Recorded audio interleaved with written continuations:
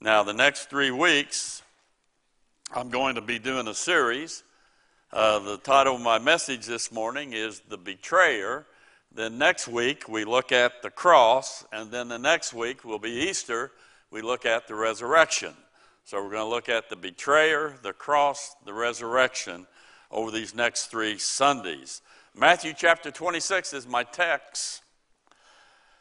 One young fella got all tangled up as he was preaching from the parable of the Good Samaritan. So the story goes, he said this: once upon a time long ago, a young man went to Jerusalem, and he fell among thieves. Thorns sprung up around him and choked him. But he went on and met the Queen of Sheba, and she gave him 30 pieces of silver that she got out of the mouth of a fish. With that, the young man bought 10 changes of raiment and a foal, and he rode into the city as the people put palm branches in his path. And as he was riding, he caught his long hair in a tree, and he hung there 40 days and 40 nights. Ravens brought him food, and he got water from a rock, until one night Delilah showed up and cut off his hair, where he fell on stony ground. And when he got up, he went into the highways and the hedges, looking for the fields which were white to harvest. When he got back to Jerusalem, he saw Jezebel sitting on top of a sycamore tree. And the young man told her to come down. She refused, saying that she had just bought 5 yoke of oxen and must go to prove them. At that point, the young man took his sling and 5 smooth stones and knocked Jezebel out of the tree. And he knocked her down 70 times 7 times, so great was the fall of her. And of the fragments of her, they took up 12 baskets full. At which point, the confused young preacher ended his sermon, which he profoundly questioned: now, whose wife will she be in the judgment? That sounds like one of my deacons.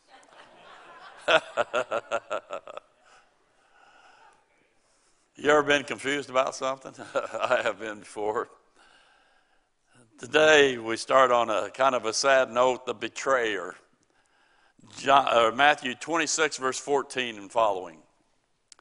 Then one of the 12, called Judas Iscariot, went unto the chief priests and said unto them, what will you give me, and I will deliver him, Christ, unto you? And they covenanted with him for 30 pieces of silver.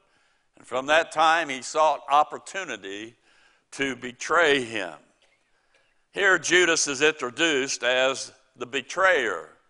The first thing that comes to your mind is, how in the world could he do that? After being blessed so much by Christ, and then all of a sudden to sink so low to betray his Messiah. And then for 30 pieces of silver. Let me ask you the question: have you ever been betrayed by a friend? It really hurts, doesn't it? Well, Psalm 55, verse 12, David said, for it was not an enemy that reproached me, then I could have borne it. Neither was it he that hated me, that did magnify himself against me. Then I would have hid myself from him. But it was thou, a man mine equal, my guide, and mine acquaintance. We took sweet fellowship, we took sweet counsel together, and walked into the house of God in company. The thing that broke David's heart was, it wasn't some distant stranger, but it was somebody that he cared about. And it hurt. And that's what happens in this story here. Some things about Judas here. He had heard the teachings of Christ. We know that. He heard the messages about the kingdom. He heard the Sermon on the Mount. He had received firsthand revelation, new truth, that he expanded on what the Old Testament say. He expanded on top of that. So he was so fortunate and so privileged to be able to be a part of that. Now, if you could hear Christ personally right now, and you could hear him, would that make a difference in your life? Well, I would hope it would. But here we have one who did. He saw him. He heard him. Evidently, though, it shows that Judas did not allow Christ's rule to get into his heart. And we're going to share that about him in a minute. But you know, there's a lot of times people, they come to church, and they sing the songs, they listen to the message, can't wait to go out to lunch. Hope the preacher's not long today so we won't be late getting there because the crowds start gathering. And they don't allow the Word of God or the songs of the music to penetrate down in their heart, their soul. And as a result, they're missing out on a lot, aren't they, when they do something like that. Also, he saw the miracles done by Jesus. He was there when the storm broke out, when they were in the boat. When the storm arose, Christ arose. And he calmed the storm, showing he had power over nature itself. And Judas saw that. He was there when Jesus took 5 loaves and 2 fishes. And he performed a miracle by feeding the thousands of them. He was there to see the blind see, the lame to walk, the lepers cleansed, the deaf to hear. He even saw Christ raise some people from the dead. What if you saw those things? Do you think it would have an impact on you? Boy, I think if I went to a funeral and all of a sudden the guy walks up and says, rise up, and the dead person gets up, I'm getting up, okay? Woo! That'd be something, wouldn't it, huh? He saw those who put their faith in Christ. You know, he saw the 11, the others. The 11, I'm sure he heard their testimonies. We know he was there with Lazarus, the one whom Jesus loved, I believe. He was there for the woman at the well, there for Magdalene, there for wee little Zacchaeus. He was even there when the woman was taken in adultery. He was there when Christ saved publicans and sinners alike. Yet he himself never experienced salvation. And there are a lot of people, they go to church and they see some things that God does, but yet they never allow it to be part of their own story and their own heart. He saw them put their faith in him. Then he went out with the others to do ministry. One time Christ sent 70 of them out, and he went out to preach, heal, cast out the evil spirits. He witnessed it all. I mean, he saw all of that. Yet he rejected the works of God in his own life. Now here's the devastation, the story of it. Matthew 26, verse 17. Now the first day of the feast of unleavened bread, the disciples came to Jesus, saying unto him, where wilt thou that we prepare for thee to eat the Passover? They're going to have a meal together, okay? Verse 20 then. Now when the even was come, he sat down with the 12. And as they did eat, he said, verily I say unto you, that one of you shall betray me. And they were exceeding sorrowful, and began every one of them to say unto him, Lord, is it I? And he answered and said, he that dippeth his hand with me in the dish, the same shall betray me. The Son of Man goeth as it is written of him, but woe unto that man by whom the Son of Man is betrayed. It had been good for that man if he had not been born. Then Judas, which betrayed him, answered and said, Master, is it I? He said unto him, thou hast said. Now here's the 12 having their meal. Can you imagine the shock, the brokenness? The person that's going to deceive and betray Christ was one of them. They're the chosen ones. But one of their own had deceived and played the part of a hypocrite. There was one of them who would betray Christ. Judas had pretended to be a disciple. He had fooled the other 11. The other 11 didn't even ask themselves, is it Judas? They said, Lord, is it I? They looked at themselves before they would Judas. So he played the part, but he didn't fool Christ. Christ knew all things, didn't he? Notice verse 36 and 37. Then cometh Jesus with them into a place called Gethsemane, and saith unto the disciples, Sit ye here, while I go and pray yonder. And he took with them Peter and the two sons of Zebedee, James and John, and began to be sorrowful and very heavy. Then verse 45. Then cometh he to his disciples, and saith unto them, Sleep on now, and take your rest. Behold, the hour is at hand, and the Son of Man is betrayed into the hands of sinners. Rise, let us be going. Behold, he is at hand that doth betray me. And while he yet spake, lo, Judas, one of the 12, came, and with him a great multitude with swords and staves from the chief priests and elders of the people. Now he that betrayed him gave them a sign, saying, Whomsoever I shall kiss, that same is he. Hold him fast. And forthwith he came to Jesus and said, Hail, Master, and kissed him. And Jesus said unto him, even though he knew all this was going on, Friend. Isn't that amazing? You see, Judas, he brings a great multitude. We know there were a lot of people. We know that the religious rulers had their mob with clubs and swords and things like that. We know the temple guard, one of the gospel says they went. And then also we know from another one, the Roman soldiers went there. So there might have been hundreds of them that came with Judas for the rest of Jesus Christ. And we ask ourselves this question: why in the world would Judas do something like this? There are some reasons why. The first reason why is this here: Judas was a thief. He was a thief. John 12:3 says, Then took Mary a pound of ointment of spikenard, very costly, anointed the feet of Jesus, and wiped his feet with her hair, and the house was filled with the odor of the ointment. Then saith one of his disciples, who?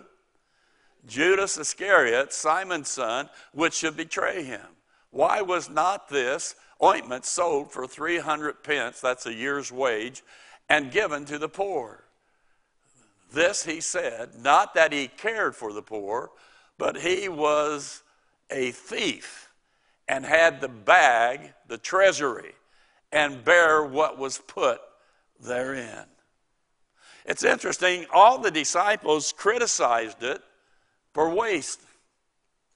Mary understood it was for Christ's upcoming burial. They didn't have enough spiritual insight to see that because they were rejecting that thought. But here they come. And Judas is the one, though, who originated it because Judas was full of greed. It states in Acts 1:18, Now this man, Judas, purchased the field with the reward of iniquity, and falling headlong, he burst asunder in the midst, and all his bowels gushed out. That's speaking of Judas. He had purchased the field. Now remember this. He had given the 30 pieces of silver back. It wasn't the 30 pieces of silver that bought that land. Where did he get that money? He was a thief. He would take it out for his own consumption and his own, future perhaps, and he bought this field.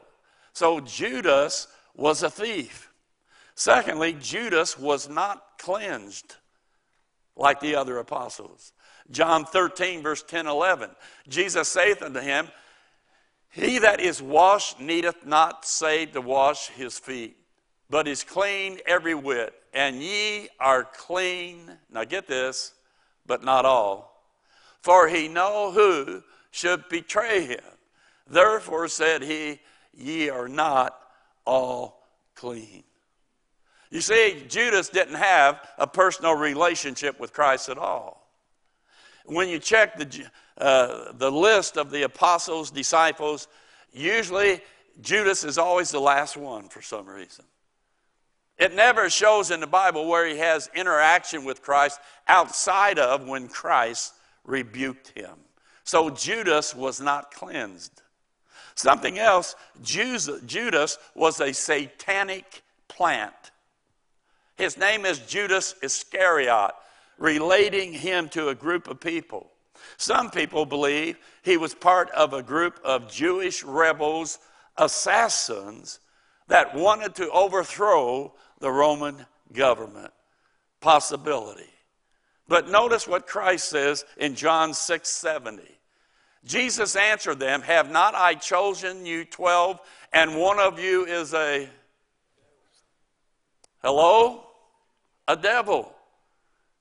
And he spake of Judas Iscariot, the son of Simon, for it was he that should betray him, being one of the 12. John 13:27, and after the stop, the dip, Satan entered into him, Judas. Then said Jesus unto him, that thou doest, do it quickly. You see, Judas, I said Judas was a satanic plant. You see, Judas was from a town called Kerioth, a part of area, Kerioth. Dr. Richard Jordan says Kerioth was east of the Jordan River in Moab, Syria. And it's possible that Judas was a Syrian Jew. Now, the reason that's important, Jeremiah 48:24. Now, I want you to do a little Bible study with me. And up on where? That's where Judas is from. And up on Basra, and up on all the cities of the land of Moab, far and near. The horn of Moab is cut off, and his arm is broken, saith the Lord. Now, it states in the context there, this is about the tribulation and Christ's return. And in that time, there's a man where judgment falls upon him in Moab. This man has a broken or bad arm, and he's from Moab. Now, with that in mind, Zechariah 11:17. Woe to the who? The idle shepherd that leaveth the flock. The sword shall be upon his, what? His arm, upon his right eye. His arm shall be clean dried up, and his right eye shall be utterly darkened. There's the man right there. That's a reference, the idle shepherd, to a deadly wound of the Antichrist. That at the middle of the tribulation, he will heal it, or he will rise seemingly from the dead in the middle of the tribulation. Something else. And right in the middle of the passage and the context there of the Antichrist is something else. Zechariah 11:12 says, we just looked at the verses. And I said unto them, if you think good, give me my price, and if not, forbear. So they weighed for my price 30 pieces of silver. And the Lord said unto me, cast it unto the potter, a goodly price, and so on and so on. It's right in the middle of the context there of the Antichrist. Now, the reason I even say that, notice Judas. Judas chapter 17, verse 12. While I was with them in the world, this is Christ praying to the Father, I kept them in thy name. Those that thou gavest me, I have kept. And none of them is lost, but the son of perdition, that the scripture might be fulfilled. Who's the son of perdition? Who? Judas. Now you compare that with 2 Thessalonians 2:3. Let no man deceive you by any means, for that day shall not come, except there come a falling away first, and that man of sin be revealed. The man of sin is the Antichrist, the son of perdition. Judas is a type of Antichrist, a satanic operation designed to try to bring about Christ's destruction. I personally believe Judas was a satanic plant, and Christ permitted it to show that he had authority over everything. And the next reason Judas betrayed Christ was to fulfill prophecy. Psalm 41:9 says, "Yea, my own familiar friend, in whom I trusted, which did eat of my bread, hath lifted up his heel against me." Now, look at that verse right there. That's talking about Judas. And he lifted up his heel against Christ, his friend. And by the way, I was thinking about it. What about Genesis 3, when Christ is going to bruise Satan, or take care of Satan's head, but Satan's going to bruise the Lord's heel? They kind of go together, don't they? But to fulfill prophecy, John 17:12 again, the last part of the verse, "And none of them is lost but the son of perdition, that the scripture," what? "Might be fulfilled." You see, Christ gave Judas several opportunities to change his mind and say, "No, I can't do this. I love him." But Judas never did that. So God, in his foreknowledge and in the way that he's working to carry things out, uses Judas to fulfill God's purpose. Judas wasn't only a betrayer, I'm coming down the stretch, but he also was a loser. Loser. Amen. He lost on going into the kingdom. That's the first thing he lost.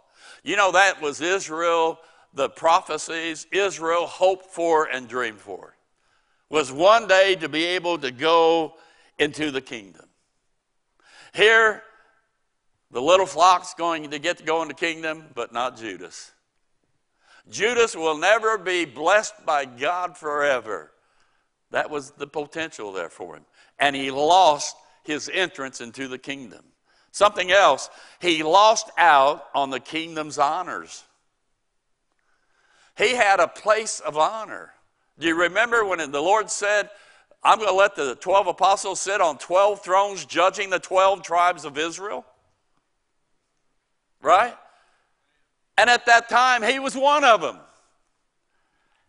And that was forfeited, and somebody had to take that place. Who was it? Matthias.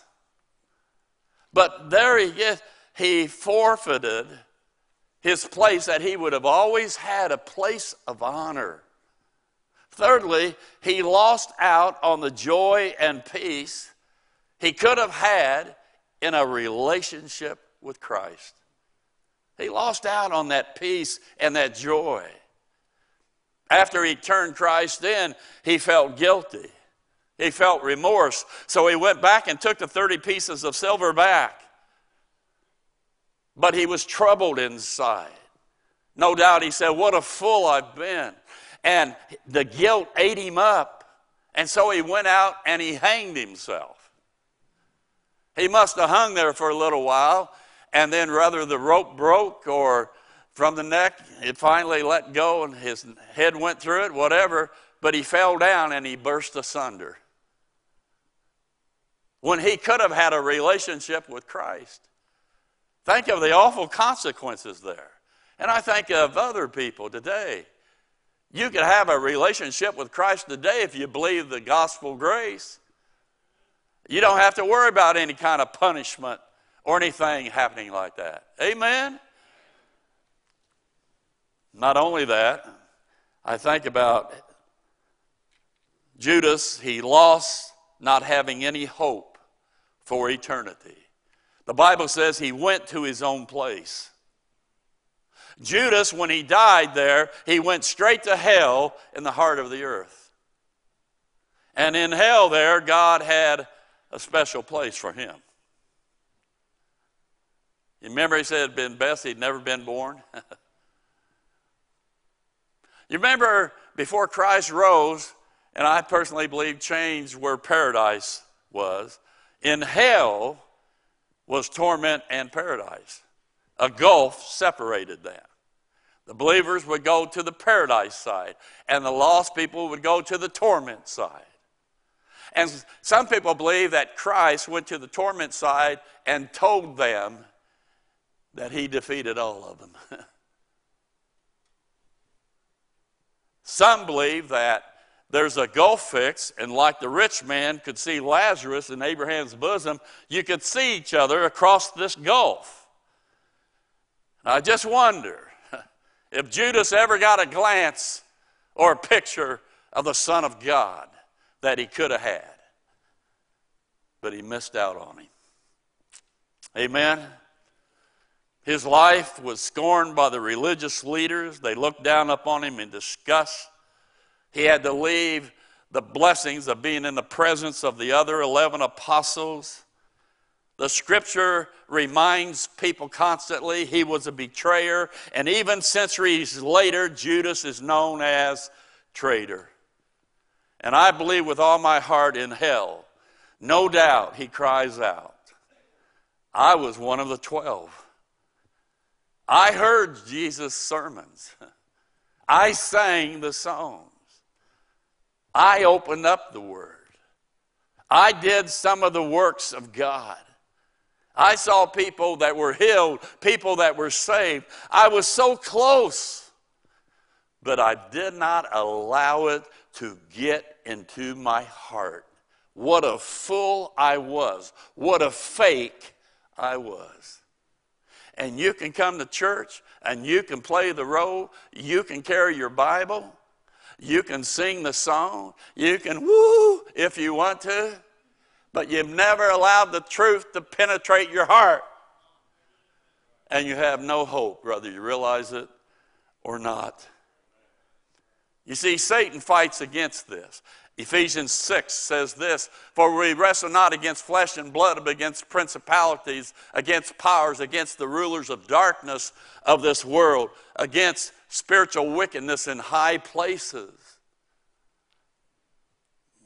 Now we're in a battle.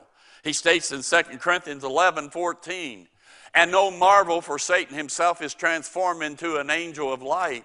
Therefore it is no great thing if his ministers also be transformed as ministers of righteousness, whose ends shall be according to their works.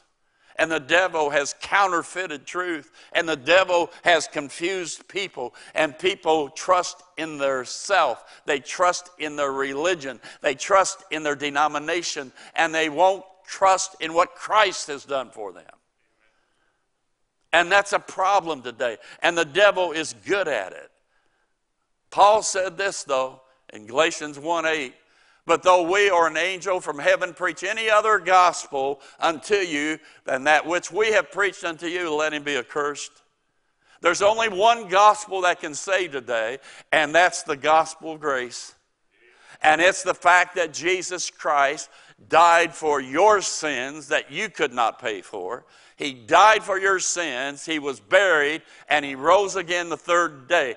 That's the gospel, and it was sufficient for the Father to say, that's enough to save man if he will believe. Amen? And that's what God wants to do for you. You see, it's more than just saying, well, I believe. There's such a thing as a mental assent that you need to have. The Spirit, our spirit, always has to do with our mind, our thinking, our understanding. And the Holy Spirit explains God's truth to our mind, our understanding, that when I see the Bible, I say, yeah, there it is. I believe it. It says that right there. But then there is our soul. And the soul is the innermost part of our being. It's our heart. It's where our will is, our emotions are. It's what makes the final decision to have faith in the information God has given us in his word. God's word said, you're a sinner, you can't save yourself, but my Son has done everything necessary to save you. He died, he buried, he rose. That's enough. Believe that in your soul, in your heart. Make that decision. It's for you. It goes from my understanding, my spirit of understanding and knowing truth, the truth, and it goes down and says, that's not only truth, but that's for me. It's for me. I'm accepting it for me. I believe, God. I believe what you say in your word. I believe it. And when you believe it, you're saved. Amen? Let's just bow our head and close our eyes. Oh, Judas, great hypocrite, great pretender, chameleon, yet lost, and became the betrayer of the very Son of God. If you're here and you've been just going through the motions, today is to get real. Get real with Christ and what His Word says. If you're here today and your heart were to stop beating this moment, where would you go? You need to ask yourself that sometimes. If I die now, where do I go? And if it's not to be with the Lord, that means you know you need to be saved. And to be saved is to tell God you believe the gospel that we just presented. It's the only gospel. It's the only way that you can be saved, is to believe that Christ died for your sins, He was buried, He rose again. And right now at this moment, why don't you just tell God from your heart? With the heart man believeth unto righteousness. Your heart, not just a mental assent, but your soul, your will. I decide Christ is enough for me. I believe what He did for me is enough. God, I believe. Tell God that right now in your heart.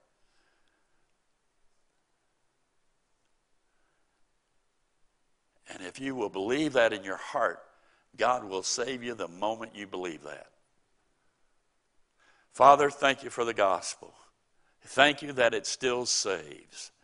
May we learn lessons from Judas, that we don't want to be like that.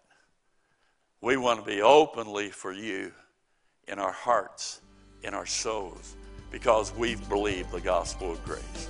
In Jesus' name. And everybody said, amen. We hope that you received a blessing from today's broadcast. We would love to have you to visit us in person. You can watch us live and view past services on our website at gpindy.net. For more information, please visit our website or contact us by phone. Until next week, may God richly bless you is our prayer.